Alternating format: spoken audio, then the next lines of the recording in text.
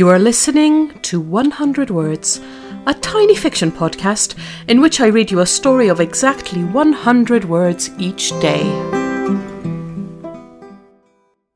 Episode 292. Echoes.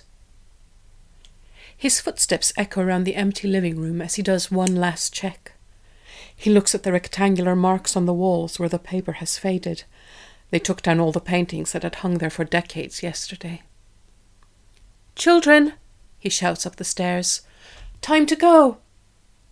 The bare hallway walls send his own voice back to him, distorting it so that he can almost hear his dad calling up these same stairs to him and his sisters.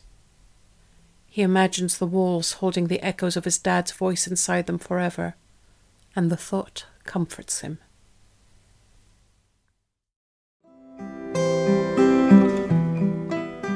Thank you for listening to 100 Words. This podcast is written and produced by Marilisa Valtazano. If you enjoyed today's story, why not share it with a friend?